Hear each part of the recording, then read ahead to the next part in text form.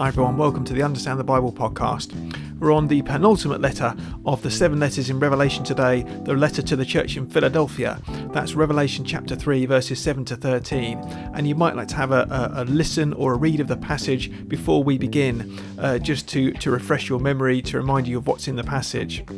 And just to say once again that I've nearly finished the series on the 10 Commandments on YouTube. That's not on the podcast, but it is available on YouTube. And if you haven't checked that out yet and you'd like to, the links will be down in the description below. Also to say that you can support Understand the Bible by becoming a Patreon. I do appreciate that. And that, again, the links will be down in the description below. So thanks so much everyone for joining me. Thanks for supporting Understand the Bible. If you do have a moment, I'd really appreciate as well if you could leave a rating on your podcast provider, maybe a review if you're allowed to, as that does help new people to find Understand the Bible too. And don't forget to share it with your friends as well. So God bless everyone. I hope to see you again next week for the next one, and do enjoy the sermon.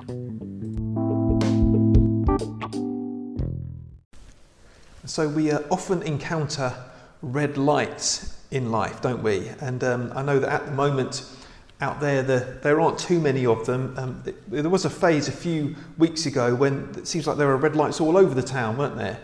And wherever you drove, there was some temporary roadwork. You have to stop and wait for it, and it gets a bit annoying. It's not too bad when it comes to driving, but I think in life there are all sorts of things which can cause us to have what seems like red lights, and particularly when it comes to things like if we encounter opposition in the Christian life, if we encounter opposition, if we encounter things which cause us difficulty in our circumstances, all of those sorts of things. And what do we do in times like that? And that's what I think this letter here is thinking about, looking at the situation of the church in Philadelphia. Now, just to put this into context, I found it really helpful. I've been reading through my little commentary on Revelation and just having a bit of context about the cities that John and that Jesus is writing to actually is really helpful. Philadelphia, it was a city which knew quite a lot of insecurity, and it had a lot of earthquakes there. So there was an earthquake which took out a lot of the city in about 60 AD, I think. But there were quite a lot of earthquakes which had affected the city. And economically as well, there was a lot of economic insecurity as well. It was very dependent on agriculture. And apparently there's a modern day city there, which I think is in Turkey. I can't remember the name, but they're still known for their fresh food market and their raisins. So there we go. It's still there today. So that's the context of Philadelphia, which may help us to understand a bit more about the letter as we go through. So what does it say? And it begins in the same way as all the letters have done. These are the words of him who is holy and true. Holy and true are like titles. Do you know in the Old Testament you may know the Holy One of Israel is a very common title which is used of God. And it says, who holds the key of David, what he opens no one can shut, and what he shuts no one can open. Now, I think I said a few weeks ago that Revelation has got more allusions to the Old Testament than there are verses in Revelation. There are an awful lot of them. And this one is almost a direct quote from Isaiah chapter 22, verse 22, which says this: I will place on his shoulder the key to the house of David. What he opens no one can shut, and what he shuts no one can open. So what is this talking about? Talking about the house of David, the line of David, the descendants, if you like, the Israel, the king and the Israel of God. So that's what he is talking about here. He has the keys of the kingdom, the keys of the kingdom of God. And that's what Jesus talked about in the Gospels, isn't it? The keys of the kingdom. So when he says, what he opens no one can shut, and what he shuts no one can open, I think what he's really talking about is the access to God, is that way to God. That at the end of the day, only Jesus can open or shut that way, because he is the only way. And that's what he carries on there in verse 8.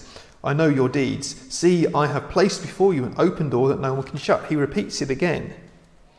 So what does he really intend to say through this? And why is he saying this to the church in Philadelphia? I think it would help if we look back to John's Gospel, to what Jesus says in John chapter 10, verses 7 to 10.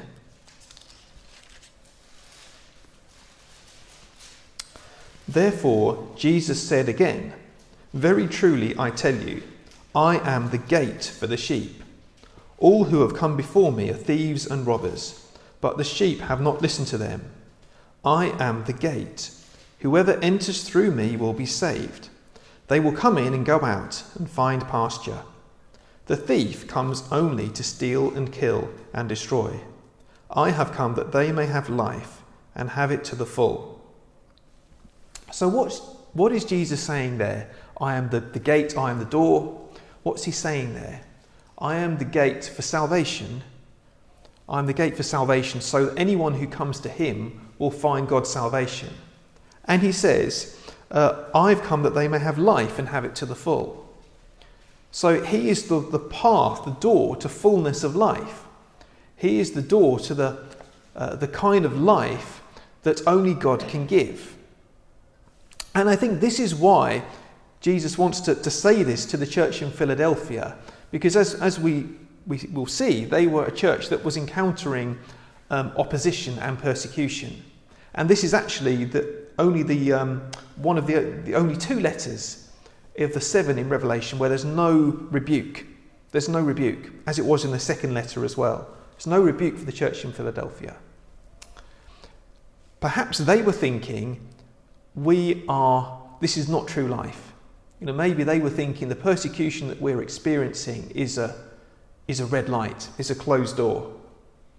Maybe the opposition or whatever it was that they were encountering was like a closed door to them. And Jesus says, no, I am the door.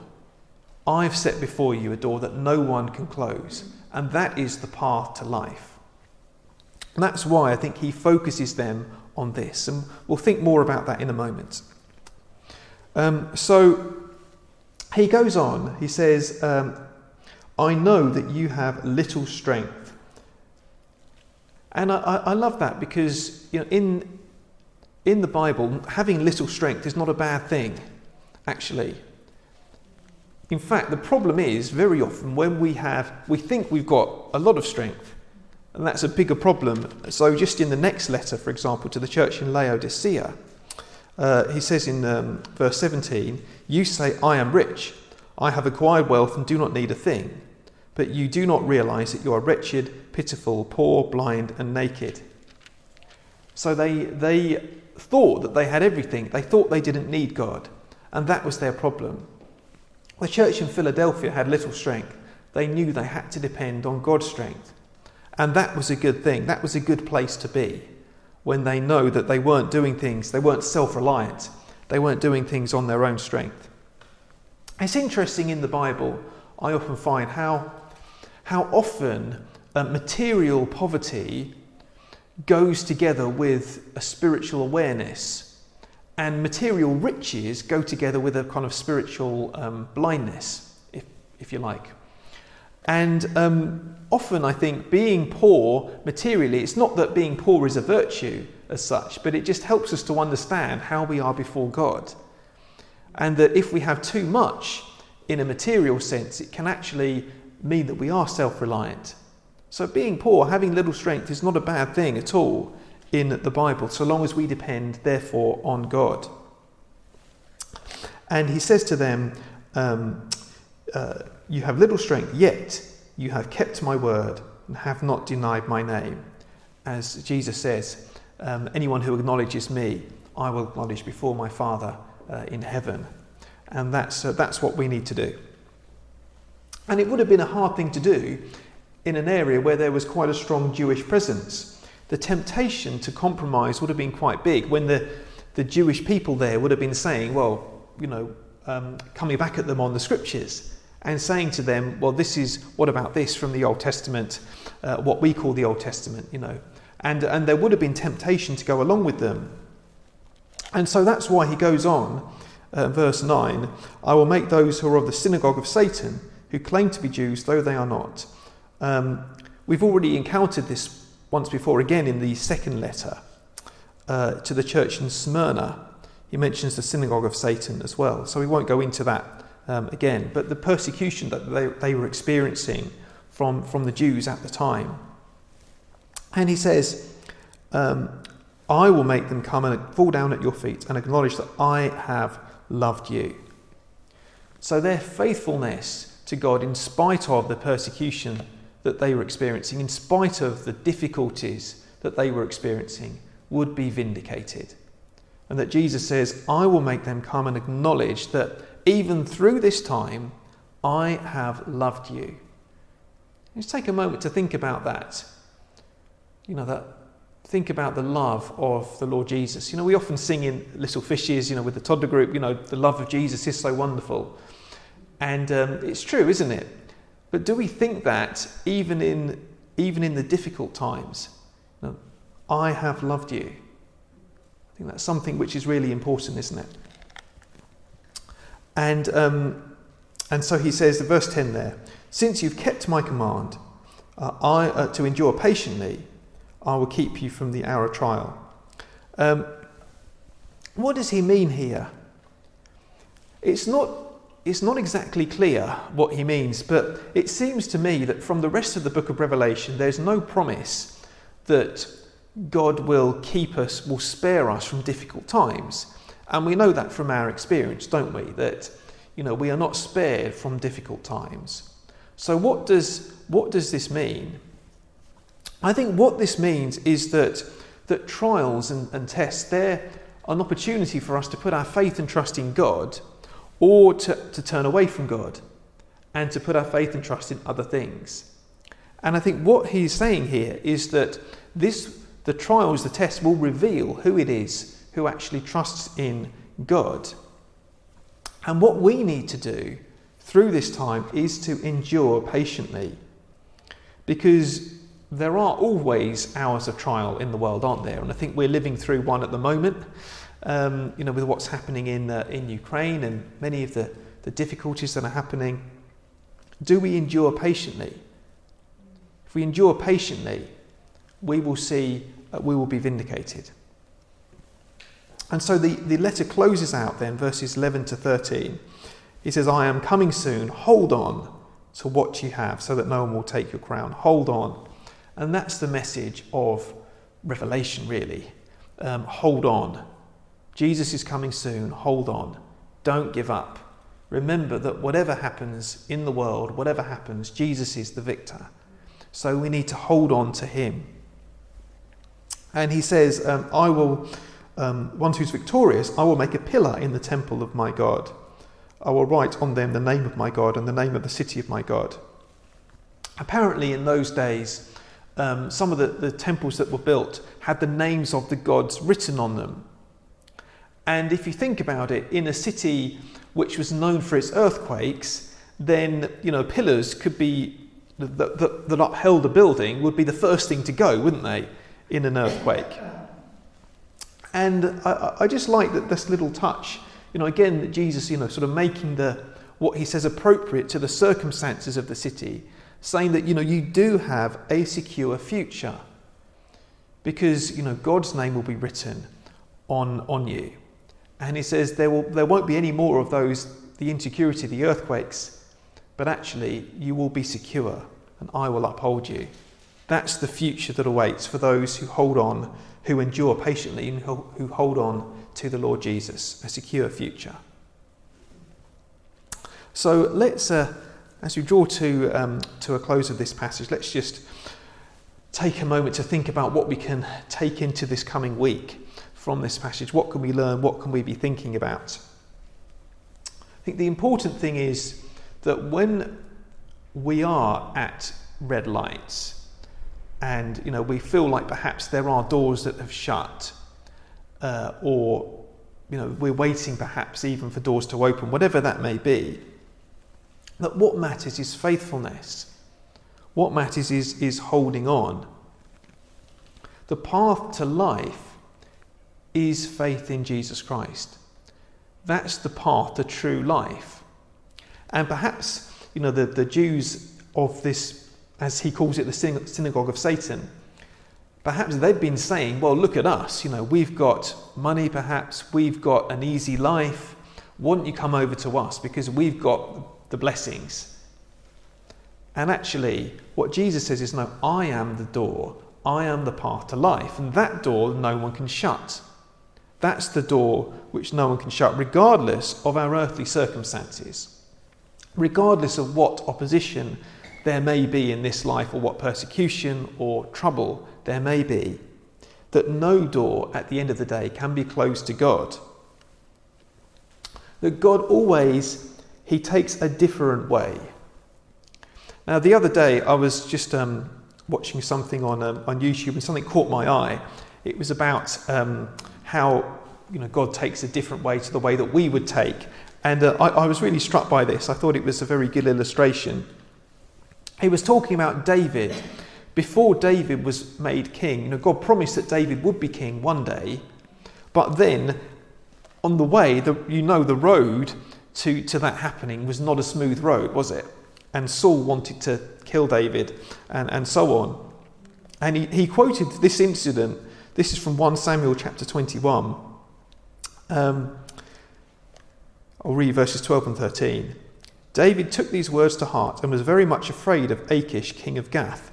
So he feigned insanity in their presence, and while he was in their hands, he acted like a madman, making marks on doors of the gate and letting saliva run down his beard. This was the David who God had promised would be king over Israel. And the man I was looking at said, imagine that you're running the campaign, David for King of Israel campaign, and you just at this moment when you're watching David feign insanity and the dribble coming down his beard and so on, you get a call from the leading sponsor of the campaign saying, "How's it all going, the David for King of Israel?" And you would think, "Oh yeah, great." God takes a different way, doesn't he? God knew what he was doing. I've set before you a door that no one can shut.